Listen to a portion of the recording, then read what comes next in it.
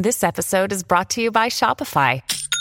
Forget the frustration of picking commerce platforms when you switch your business to Shopify, the global commerce platform that supercharges your selling wherever you sell. With Shopify, you'll harness the same intuitive features, trusted apps, and powerful analytics used by the world's leading brands. Sign up today for your $1 per month trial period at shopify.com/tech, all lowercase. That's shopify.com/tech. With threats to our nation waiting around every corner, adaptability is more important than ever. When conditions change without notice, quick strategic thinking is crucial. And with obstacles consistently impending, determination is essential in overcoming them. It's this willingness, decisiveness, and resilience that sets Marines apart. With our fighting spirit, we don't just fight battles, we win them. Marines are the constant our nation counts on to fight the unknown. And through adaptable problem solving, we do just that. Learn more at marines.com. You know, I'm fascinated by what people consider to be fake news and misinformation versus what isn't or what is factual. And I bring this up because this fella Grant Wahl died covering the World Cup. And almost instantly, the people on social media who are so against the blue check marks going to anybody who buys them, they're so against people not getting banned for misinformation. They're so against conspiracy theorists. These people, liberals, if we're being honest, that's who they are very into the conspiracy theories and the misinformation about Grant Wahl. And since they are liberal, they are allowed to have that viewpoint, right? They are allowed, like liberals are allowed to speculate. Liberals are allowed to pontificate. Liberals are allowed to spread misinformation. Liberals are allowed to be tinfoil hat conspiracy theorists online, but nobody else can. Like, I'm not a liberal, right? I'm just some random jamoke. If I were to go online and throw out some sort of bizarre conspiracy theory or speculate about something, I would be considered dangerous and I'd be labeled misinformation. But because the liberal people and the media people have convinced themselves that Grant Wahl had to have been killed by Qatar government people, it's okay for them to go with it. They determine what is factual and what is conjecture. That's how the liberal people work. That's how the media work.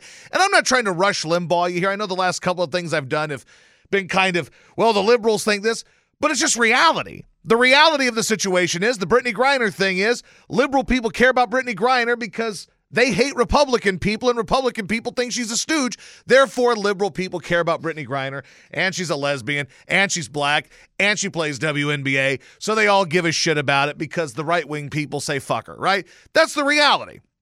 But this Grant Wahl story, which there are some fascinating layers to it, but really, is there anything nefarious in this guy's death? Like, here's how this played out. This guy died. This Grant Wahl died covering the World Cup. Okay, fine, he died. His brother rushed to social media. His brother, who happens to be gay, rushes to social media to let you know that his brother didn't just die. His brother was totally healthy and had nothing wrong with him. His brother was obviously killed for supporting gay rights. If you don't know the story, the guy was wearing a rainbow flag t-shirt with a soccer ball trying to get into the soccer game. And the government people detained him, or whatever, security people detained him because he was wearing this shirt and he posts about it, blah, blah, blah. And it became, he's a big gay rights hero. Fine, I don't give a shit. I love gay people. What do I care? But that's all well and good. I'm very, again, I just don't give a shit. I'm very pro-gay. That sounds odd to say. I am very pro-gay. Come blow me. But point being in all of this is this. Hey, it's Kaylee Cuoco for Priceline. Ready to go to your happy place for a happy price? Well, why didn't you say so? Just download the Priceline app right now and save up to 60% on hotels. So whether it's Cousin Kevin's Kazoo Concert in Kansas City, go Kevin, or Becky's Bachelorette Bash in Bermuda, you never have to miss a trip ever again. So download the Priceline app today. Your savings are waiting.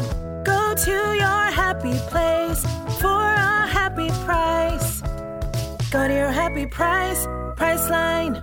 That it became because his brother went to social media and said he was obviously killed because he supports gays. The people just ran with that. It's like their liberal buzzer went off and they said, wait a second, what?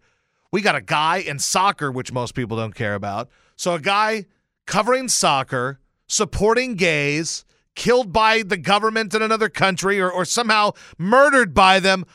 This is huge. My liberal dar just went off, and I am excited about this. Let's run with it. And there was no questioning. There was no, hey, how did this guy die? Maybe he just had something, an underlying cause. Maybe he had the Rona. None of this. It automatically became online on Twitter, this guy was murdered because he supports gay people in Qatar. That's all it was. And that was because his brother rushed to social media and was completely irrational and started throwing out all these conspiracy theories and weird, loony fucking ideas about how his brother died. And the liberal media people on social media just fucking went bananas over it. They're like, yep, that's it. This is obviously what happened. This man did not die of natural causes. This man was murdered. And when they detained him, they poisoned him. Or when he's sick and went to the doctor and he thought he had bronchitis, they did something to him while he was at the doctor.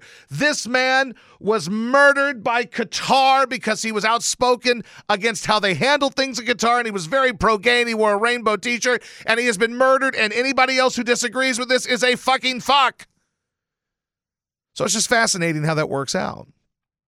The way it works is you are allowed to throw out misinformation. There's no fact in that, by the way. There is zero fact. That is misinformation. You are speculating.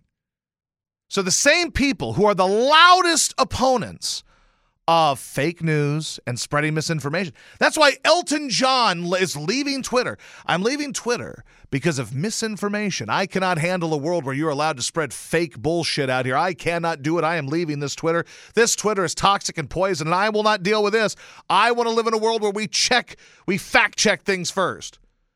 And then the same people who are in that same boat as an Elton John, who are the people who are the loudest about needing facts, are the ones who are out here speculating about this. There is no data to back up their facts. There is no evidence to back up their facts. Or not their facts, their claims. There is nothing to back that up.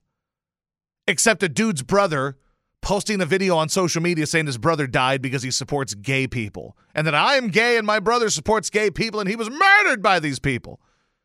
That's all you're going with, is the irrational ranting of a guy whose brother just died. And that's what you're running with.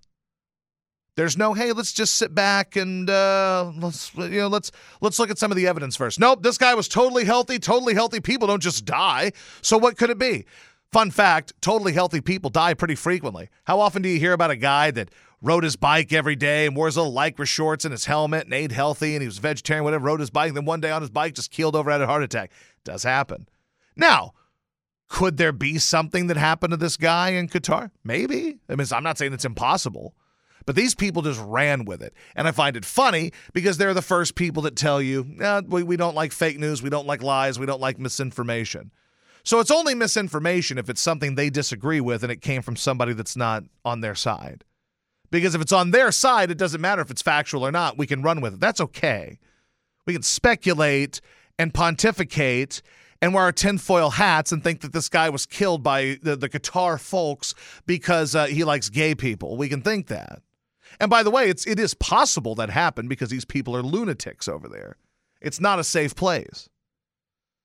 But all that, and you're allowed to rush to social media and say, yep, this is what happened. I know it. Well, I don't think that should be allowed, right? If you're not allowed to talk about Hunter Biden's laptop in the minds of these people, if you're not allowed to speculate about the Clintons, if you're not allowed to speculate about Biden and whether or not he's cognitively there, whatever it may be, if you're not allowed to do that, you shouldn't be allowed to rush to social media and play amateur detective and come out and determine right from the jump that this guy was killed by government officials in Qatar. You shouldn't be allowed to do that, right? That is not true. That is not factual. That is misinformation. So that should not be allowed. It's fun when you catch these people in their bullshit, and there's so much of it. There's just tons of bullshit that comes from these people. I think and they believe it, which is fascinating, but they're wackos. The social media world is full of wackos. And in this particular case, you've got a bunch of people who are just throwing out junk like it's a true crime show with nothing to back it up. And that's totally fine with them. But it's not okay if you come out and say something about Hillary Clinton or say something about Biden or say something about Obama or whatever. These people are lunatics. They are full of shit, and it's their sandbox. That's the tough thing. It's their sandbox. They make the rules.